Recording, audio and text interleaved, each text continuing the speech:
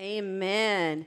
All right, you have your Bible in hand. We're going to be in two places this morning. We're going to be in 2 Chronicles 20, that's Old Testament, so get there, but put something there. 2 Chronicles 20, you can find that. But where we're at chronologically as a church is we're in Matthew 5, so I want you guys to go ahead and turn there as well. For those of you guys who are visiting, we have been going through the Gospels chronologically, the stories in the life of Jesus as they would have occurred chronologically. And so we are here at Matthew 5. But it's going to tie into 2 Chronicles 20. And if you have been sticking with the Bible in a Year reading plan that we do every year, we were in 2 Chronicles this week. And I was in there and studying it, knowing and anticipating that I was going to be teaching from Matthew 5. And then this story in 2 Chronicles came up. And I was like, this is it. The Lord just threaded those two things together. And I love the way he does that, the way that he just confirms his word all the time. So the sermon title is this, Taught by God. And the sermon in a sentence, because Tony loves those, okay, is your position in battle can become God's place of blessing. Write that down. I mean, the whole morning has been about that, right? Just about this battle that we find ourselves in. And this is just real life, isn't it? Like, it's just real life. We can know seasons and times of peace, but as a whole, going to Walmart's a battle, you know? And so I just think this is so relevant for where we're at in any season of life, no matter where you're at, learning, being taught by God, being taught by the Lord that your position in battle can become God's place of blessing. So in Matthew 5, that's where we're at, starting at verse 1. It says, one day, as he saw the crowds gathering, Jesus went up on the mountainside and sat down. His disciples gathered around him, and he began to teach them. And right here, the rest, maybe you have a Bible that has the red letters that it's just filling pages and pages. This is what is known as the Sermon on the Mount. And this is where the Beatitudes are found. And in the Greek, that just means the supreme blessings. Teaching on the supreme blessings. But it says that Jesus went up a mountain. And I loved Spurgeon's thoughts on this picture. If you're visualizing this, there's crowds around and Jesus goes up on a mountain. And this is what Spurgeon said, a crypt or a cavern would have been out of all character for a message which is to be published upon the housetops and preached to every creature under heaven. This was meant to be going forth. This wasn't to be hidden in a cave or a crypt or in a tiny secret place. This was to be carried across the mountaintops to all mankind. And really, it sheds light, a new light and a new perspective on Isaiah 52:7 that might be familiar to some of you guys. How beautiful on the mountains are the feet of those who bring good news, who proclaim peace, who bring good tidings, who proclaim salvation, who say to Zion, your God reigns.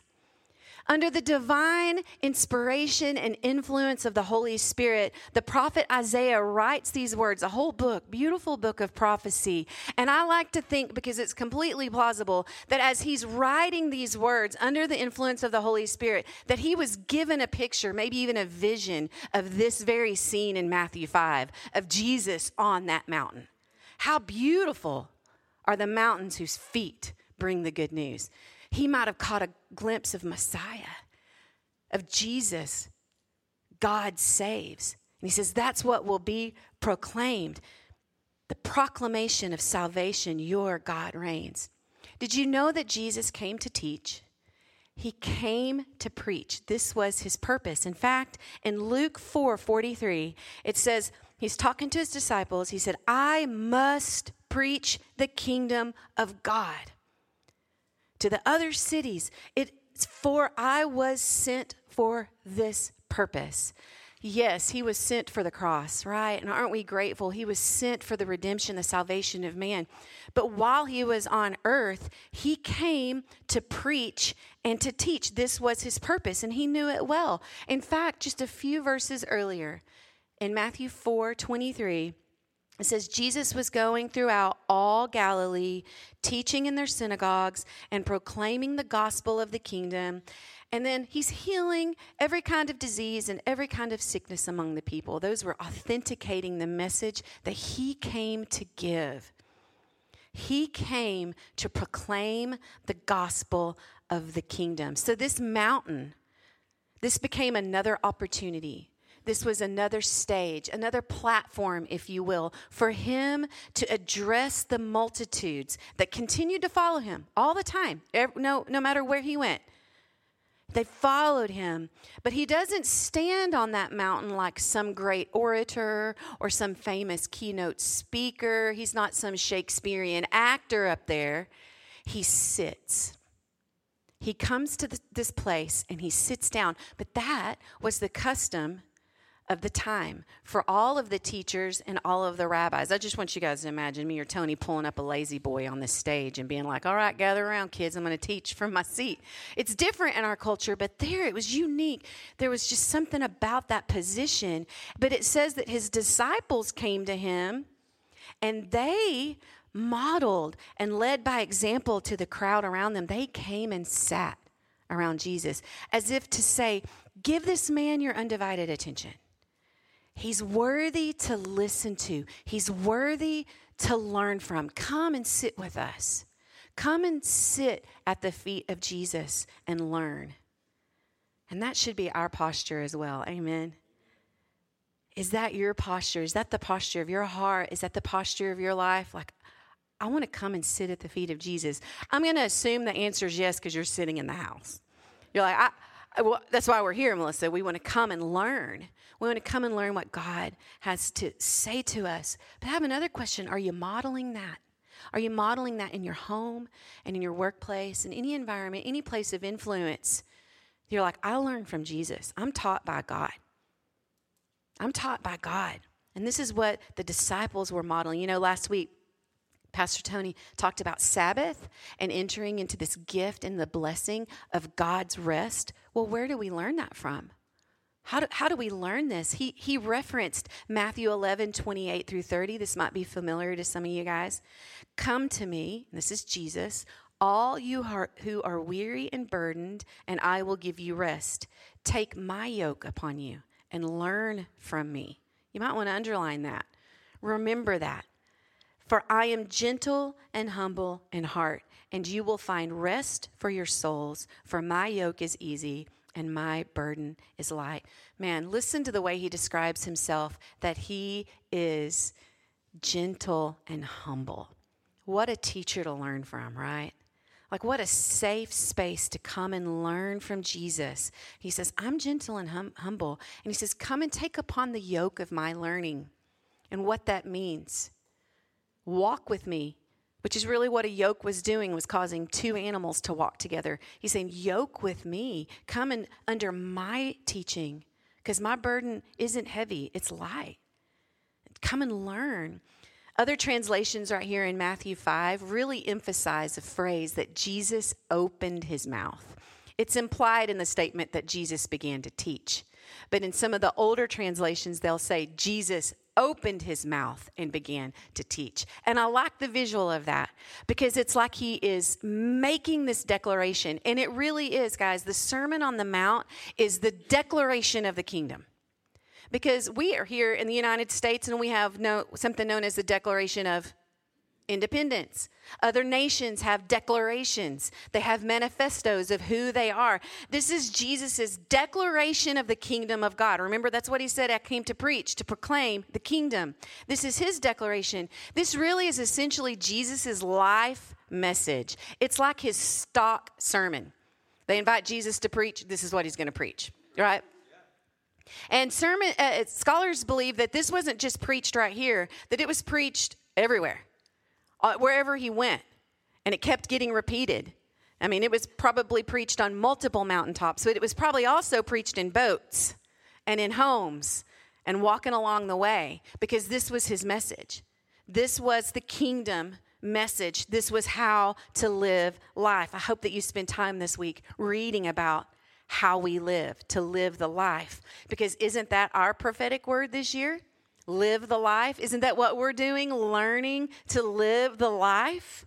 And Jesus came to show us how, man. We're not left without knowing and how to learn it. He came to show us how. But I want you guys to know that teaching and learning didn't start with Jesus. God's been doing it for a long time, right?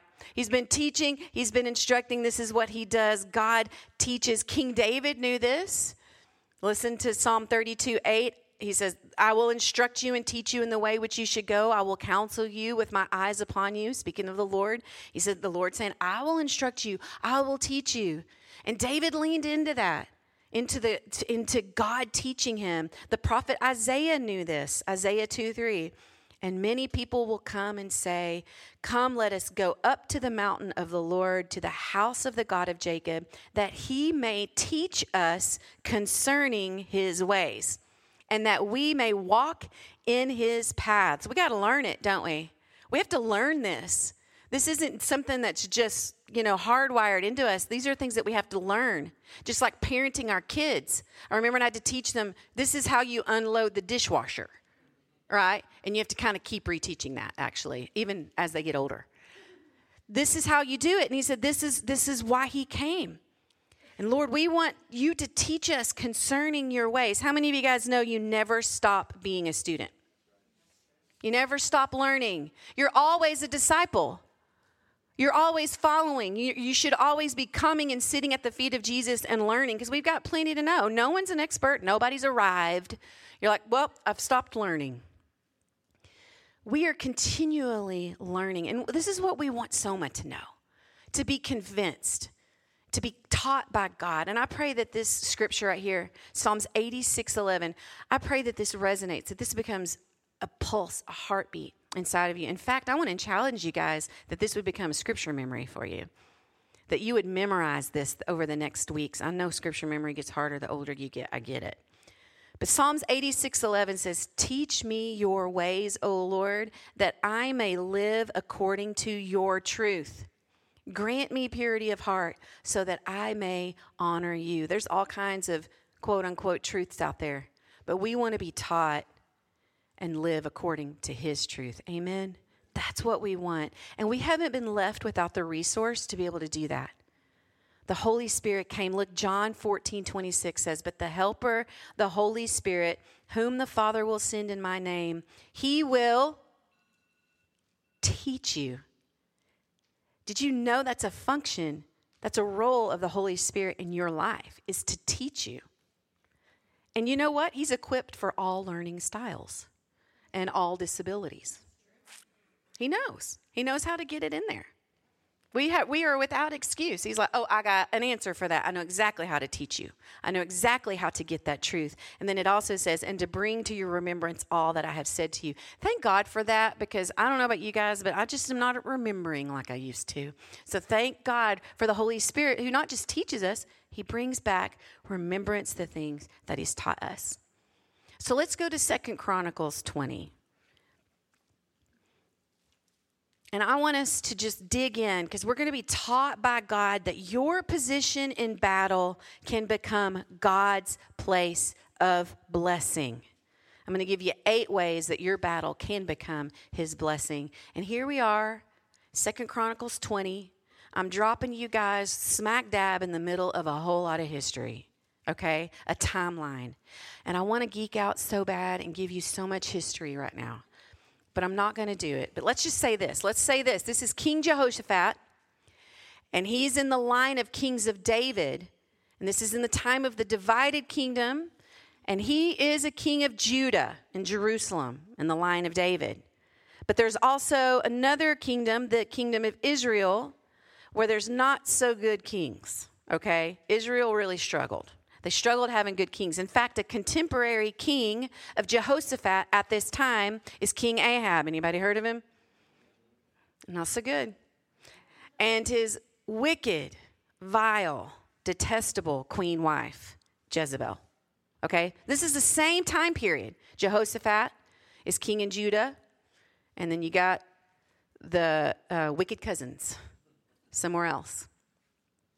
And that's also there in the time of Elijah. So here we are in Jehoshaphat, because he has done things well. He's pleased the Lord. He's done things that have pleased the Lord. He's known a lot of peace, a lot of prosperity. He's known as a good king. And this is King Jehoshaphat. Things have been going fairly well. In verse 1, it says that the armies of the Moabites and the Ammonites and some of the Meunites had declared war on Jehoshaphat.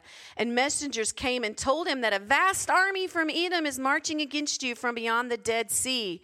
So they're close. They're right out there in the En-Gedi. This is like sweating it close. This is like, there's an army gathered in White House. Okay? And they're coming for you. And it's like, that's close. They're getting here.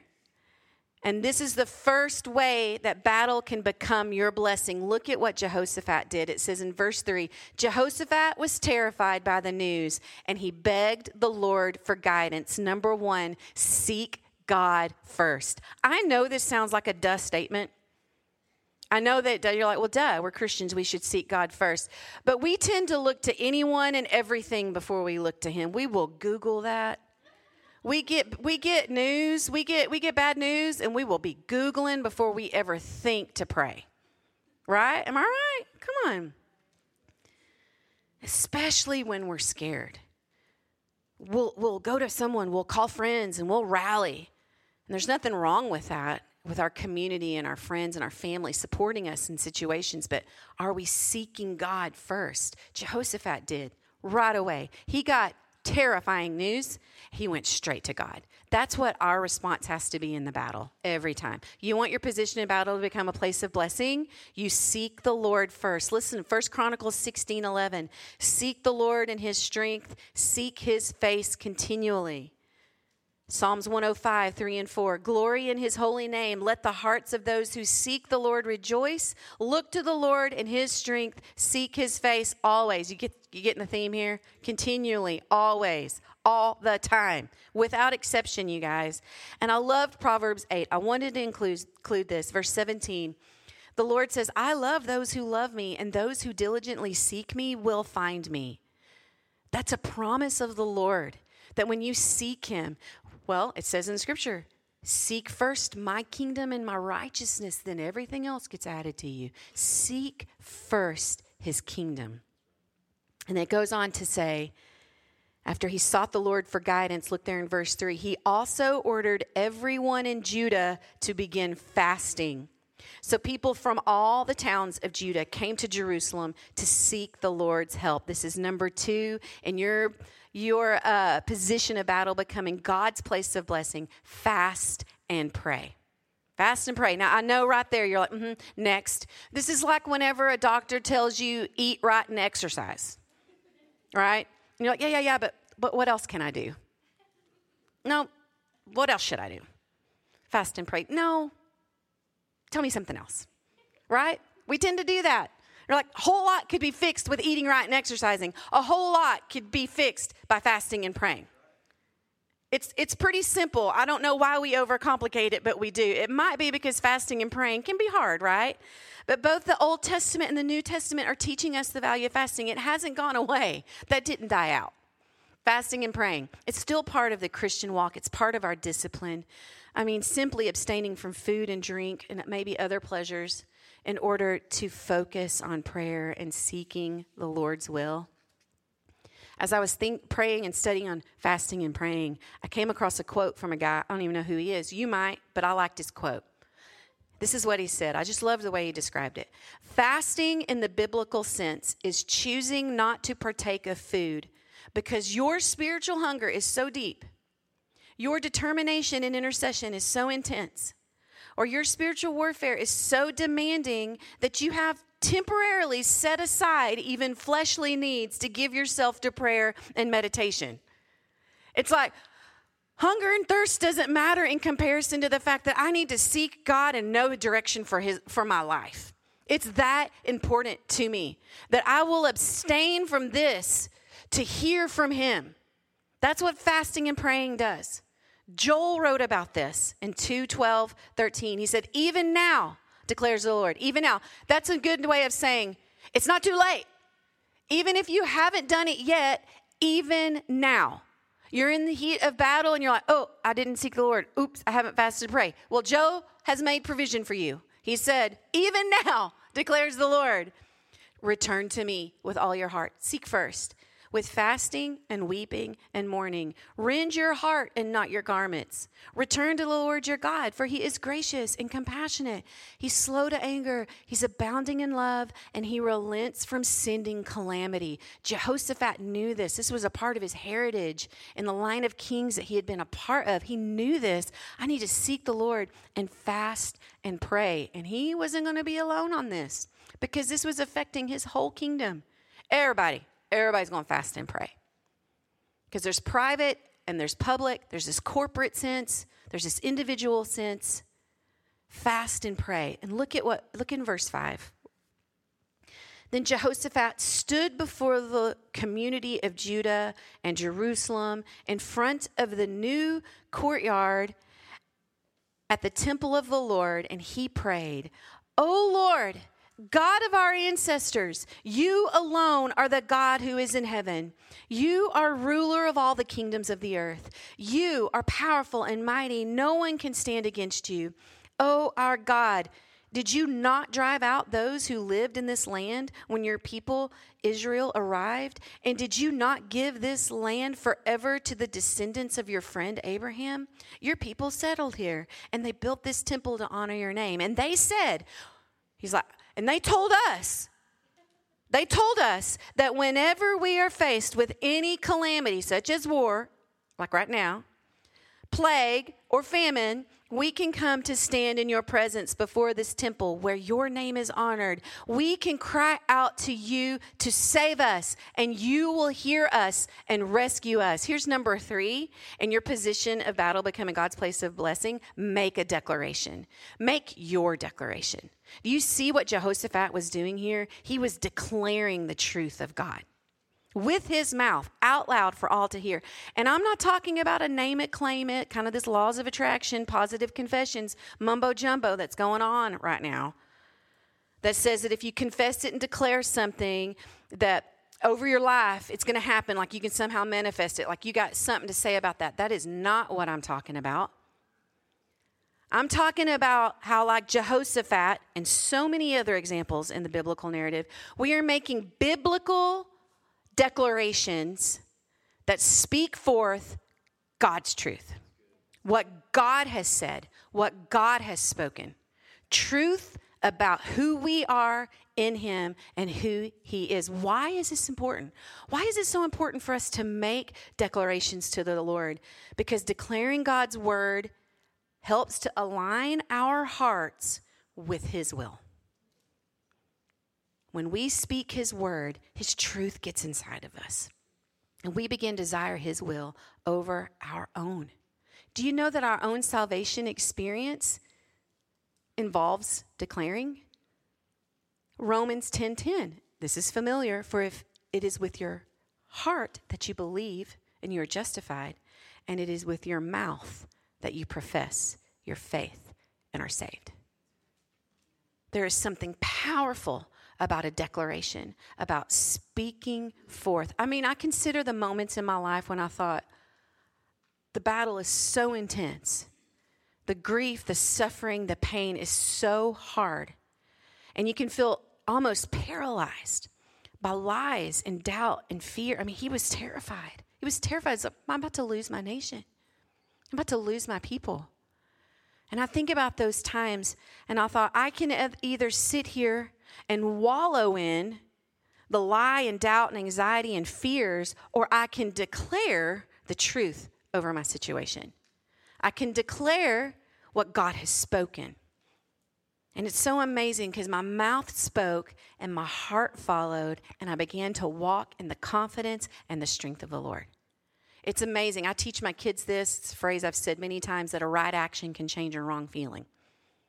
And what's happened is that we have spent way more time declaring and talking about and fussing about the situation, the battle, the negativity. We've spent more time doing that than we have declaring the goodness and faithfulness and the promises of Lord over a situation. I've had many unauthorized conversations. The Lord said, I didn't authorize you talking negatively about this situation, but what he has authorized us to do is to proclaim who he is, to speak more about the victory and less about my wallowing. and how it's affecting me. More about what he has promised and less about all of my worst case scenarios and what if situations. Like, what if? The Lord's like, I want you to declare. And that's exactly what Jehoshaphat did. He just said right back to the Lord what the Lord had promised them. God isn't the one who needed to hear it. Jehoshaphat did. And the people did. We need to make those declarations over our lives. Verse 12, skipping on down a little bit because he's made some more. He said some more. And then he says this in verse 12. Oh, our God, won't you stop them? Anybody prayed that? Could you make it stop? Won't you stop them? We are powerless against this mighty army that is about to attack us. He knew what was true. He knew they were powerless. Wasn't wrong for him to admit that. But he knew the truth too. We do not know what to do, but we are looking to you for help. And says, as the men of Judah stood before the Lord with their little ones and their wives and their children. Do you guys have that picture in your mind? When I read the scriptures, I like to turn it into a movie. They're standing there before the Lord. They're waiting on the Lord. And it says in verse 14, the Spirit of the Lord came upon one of the men standing there. His name was Jahaziel, son of Zechariah. He was a guy. He was a Levite. He's just standing there, and the Spirit of the Lord came upon him. And this is number 4. In your position of battle, becoming God's place of blessing, wait on the Lord. You've sought God. You're fasting and praying. You've made your declaration. Now wait. Wait. Listen to what the Lord has to say. Wait. Don't rush in. Wait. This might be one of the hardest things to do when the battle's amping up, isn't it? To wait. You're standing there, you're like, okay. Whew, it is such an act of trust. But we wait on the Lord for him to act.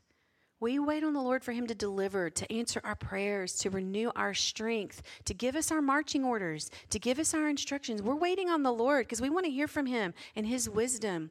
We want to wait on him to do what only God can do. Amen? We don't want to take this in our own strength. We want to try to figure this out in our carnal minds. We want God to do this. We want God to show up. And we wait on him because he's God and we're not. He's our commander and we follow him. And when we wait on the Lord, there is a beautiful, holy transaction that happens. He changes us and he strengthens us. This is the biblical promise. I could have spent the rest of our time rattling off scriptures about waiting on the Lord and what it does for us. That when we wait, he gives us something. When we wait, there is an exchange. There is a change that happens. There's a transaction. Listen to Psalms 37:7. Be still in the presence of the Lord and wait patiently for him to act. Don't worry about evil people who prosper or fret about their wicked schemes. Don't do it. Psalms 27:14. Wait for the Lord. Be strong and let your heart take courage. Wait for the Lord. Just in those 2 passages, have you seen what the Lord does when we wait upon him? We're like, I'm just failing. My weak is failing. My strength is failing. I feel so weak. Wait on the Lord. Seek him, fast and pray, make your declaration, and wait on the Lord. Because he will. And I want you to notice that these aren't suggestions like maybe you should wait on the Lord. I mean, it might work. They're not suggestions, you guys. These are commands to wait on the Lord. And I know that may not feel right. That might fit funny on you. We don't necessarily like being told what to do sometimes, right? We're Americans. But this is a command of the Lord to wait, to seek him, to wait and listen. Look at verse 15. Listen to what he says. Jahaziel. He's just minding his own business, waiting on the Lord, and the Spirit came upon him. He just started prophesying over the people. I got to laughing thinking about him being the campus introvert that never spoke, and then the Spirit of the Lord came upon him, and he starts declaring. And the people are like, Jahaziel's talking. What? Where'd this come from? But listen to what he said. Listen, all you people of Judah and Jerusalem. Listen, King Jehoshaphat. Listen. Listen. This is number 5. Listen to his counsel. The Lord said it twice there through this guy. Listen, listen. You've waited to hear from me. Now listen. Listen to the counsel. We'll get to his counsel in just a second. Tony and I have known so many people over the years call us up. They're in crisis. There's a situation. We need help. We need advice. We need to be told what to do. We don't know what to do. We've done all we can do. We're at the end of our rope, and they come to us, and they sit in our office, and we meet with them, and we pray with them, and we seek the Lord for them, and then send them out with a plan, and they don't listen. Do whatever they wanted to do. Well, why'd you come and ask us if you weren't going to heed the advice? Are you going to seek God, fast and pray, make your declaration, wait on the Lord to speak? He tells you and you don't listen? You don't heed the counsel? The Lord's told you what to do. He's spoken. He's shown you. He's shown you through his written word. He's maybe shown you through people who love you and who have advised you and given you godly counsel. He's shown you what to do, and we have to heed his word, heed the trusted counsel in our life. There's a biblical precedent for this. Proverbs 19:20. Get all the advice and instruction you can. Get all of it. It doesn't say hoard it. It doesn't say limit it. Just get all that you can. Get it all. Get it all. Get it all. All that you can. You can be greedy for advice and instruction if you want to. So you will be wise the rest of your life. Tony and I, we will hardly make a decision without seeking advice and counsel. We are like, we want the Lord to lead us in every decision of our lives. Somebody has an ounce more experience in a situation than I do, I'm asking them about it. How did you do it? What did you do? I want counsel. I want advice because I want to be wise the rest of my life. I'm not an expert in anything. I want to seek the counsel and seek advice. Proverbs 11:14 says, where there is no guidance, the people fall. When you don't have guidance and counsel in your life and people holding you accountable and holding you up and helping you walk through that, you're going to fall. But look at the promise on the other side. But in abundance of counselor, there is victory. How many of you guys need victory in your life? I was assuming everyone, but maybe just you, Tristan. We need victory in our lives. Well, it says in the abundance of counsel, there is victory. Isn't that so good? So let's listen to what he tells them to do. This is Lord. He says, listen. Introvert Jehaziel has something to say. This is what the Lord says. Do not be afraid. We're in verse 15. Don't be discouraged by this mighty army, for the battle is not yours, but God's. Tomorrow, march out against them. You will find them coming up through the ascent of Ziz at the end of the valley that opens into the wilderness of Jeruel. I'm assuming they all went, oh, yeah, I know this spot. But I want you right there at Jeruel, I want you to underline that or circle it. We're going to come back to this wilderness of Jeruel. And he says, but you will not even need to fight. Take your positions and stand still and watch the Lord's victory. He is with you. O people of Judah and Jerusalem, do not be afraid or discouraged. Go out against them tomorrow, for the Lord is with you. This is number 6. Take your position. You got to take your position. He wants to mobilize us. He wants to partner with us. We have a part to play in the battle, and it means taking our position. And I wish it meant that we could take up arms and, maybe, right hook, roundhouse, kick to the face. But it doesn't. These are spiritual battles. There's spiritual implications for this. So taking a position in our life is less about physically like what we're doing and where we're going to go and more spiritual. It's our position and who we are being. It's all about taking our positions as his sons and his daughters. And that's knowing who we are in Christ. And it makes all the difference in the world for us to take that position as a son and a daughter. And that he's our commander and he is our king. And the victory and the battle is his. And we stand in that position as his sons and daughters. People only act, and I want you to hear this, People only act in accordance with what they believe about themselves and about God. If you think about it, it can all get narrowed down. Your actions, the positions you're going to take in your life, will be in accordance to what you believe about yourself and what you believe about God. And when you know who you are and whose you are, Christ's identity, being rooted in his identity, those are the actions that you'll begin to take. Those are the directions that you'll begin to go, because your identity gets rooted in God. And it gives you this healthy sense of acceptance and a healthy sense of affection and approval. And that becomes your position, not a victim. Not of a victim over here, but of a victor. You take your position. But you got to show up. He said, you got to show up. Take your position. He could have easily just fought the battle out there for them. And then word get to them, oh, y'all won. No, he wanted them to be there. See. Take the position. And nothing empowers confidence to take our positions in battle like knowing who holds the victory for us. Man, it's so powerful to know that. I'm skipping a couple of slides. I'm going to get to verse 18. So listen to this. Then King Jehoshaphat bowed low with his face to the ground, and all of the people of Judah and Jerusalem did the same, worshiping the Lord. Then the Levites from the clans of Kohath and Korah stood to praise the Lord, the God of Israel, with a very loud shout. Early the next morning, the army of Judah went out into the wilderness of Tekoa, and on the way, Jehoshaphat stopped. So they worshiped all night.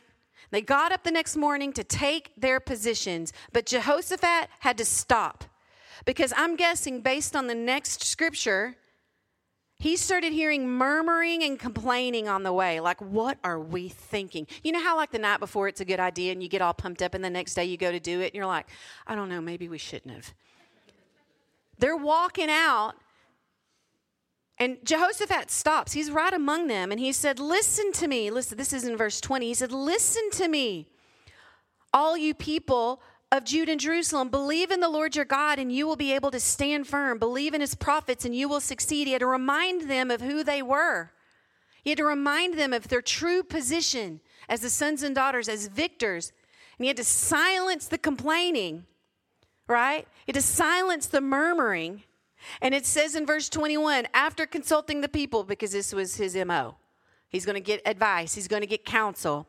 The king appoints singers to walk ahead of the army, singing to the Lord and praising him for his holy splendor, right? He's like, we're going to send the singers out first. Everybody starts singing. Let's sing a song. It's like when you're on a road trip and your kids start fussing and you just put on VeggieTales and then they'll all sing along. It'll silence the fussing. Silence the complaining. He's like, send the singers out. Let's get everybody singing. Let's worship the Lord. And they said, give thanks to the Lord. His faithful love endures forever. This is number 7. And your position in battle becoming God's place of blessing. Worship on the way. Worship on the way. We don't just worship on the other side of the victory, right? Like sitting back like, God, I won't worship you until you come through. No, you worship along the way. You stand upon the promise of the Lord before the battle starts. We saw a picture of this in Jericho, didn't we? Before the walls fell. That we worship along the way. Worship God, declaring who he is. And I want to spend just a minute on what worship really is. The late Timothy Keller said this: worship is seeing what God is worth and giving him what he's worth. That is what worship is, seeing God. And worship immediately takes the focus off of our anxiety and off our fears and our concerns, and it centers our hearts. It gets us in the right perspective, in the right posture in our hearts, and it puts our minds on God and who he is and his promises for us. And that's so good to remember that. When you're in the heat of battle, worship. Worship.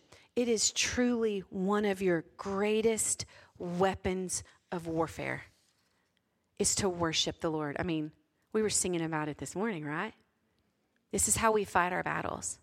This is how we do it. We worship the Lord. Incredible, incredible tool to center our hearts on him. Look at verse 25 or 22. It says, At the very moment they began to sing and give praise, the Lord caused the armies of Ammon, Moab, and Mount Seir to start fighting among themselves. The armies of Moab and Ammon turned against their allies from Mount Seir and killed every one of them. And after they had destroyed the army of Seir, they began attacking each other. They're eating their own at this point. So when the army of Judah arrived at the lookout point in the wilderness, remember God told them a specific place to go, take their position. When they got there, all they saw were dead bodies lying on the ground as far as they could see. What a picture, right? That is gruesome. As far as they could see, and not a single one of the enemy had escaped. And right here, guys, this was the pivotal point right here when the battle became the blessing. And they showed right up, and they were like, oh, look at that.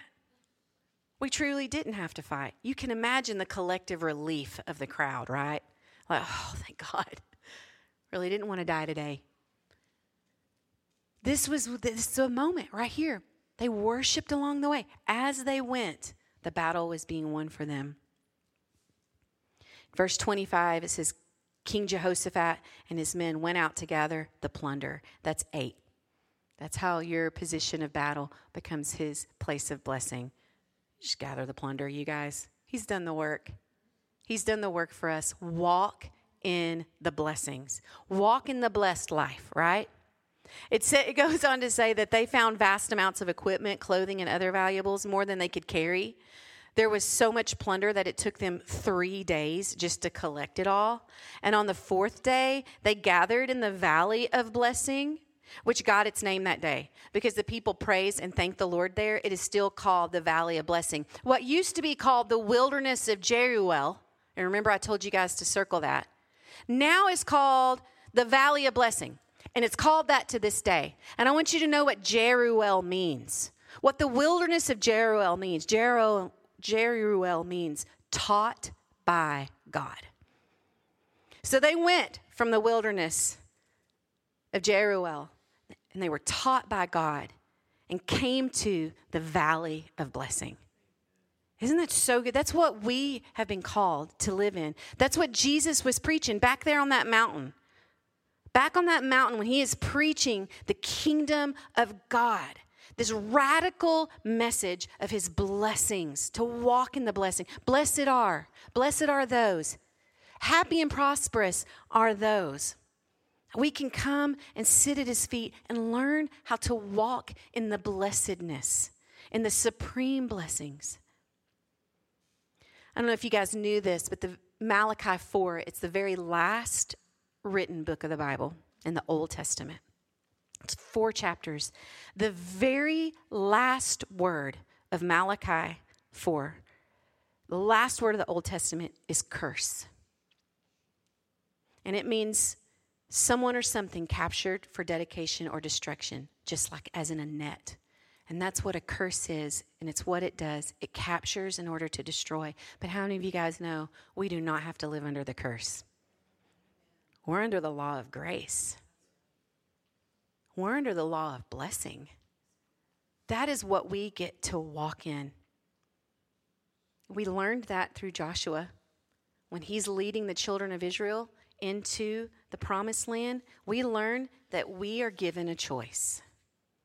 Blessing or curses. I want you guys to read this in Deuteronomy 30:19. This is the Message version. We are closing. I call heaven and earth to witness against you today. I place before you life and death, blessing and curse. Choose life, so that you and your children will live and love God, your God, listening obediently to him, firmly embracing him. Oh, yes, he is life itself, a long life, settled on the soil that God, your God, promised to give your ancestors, Abraham, Isaac, and Jacob. He is life. He is the blessed life, you guys. He's the supreme blessing.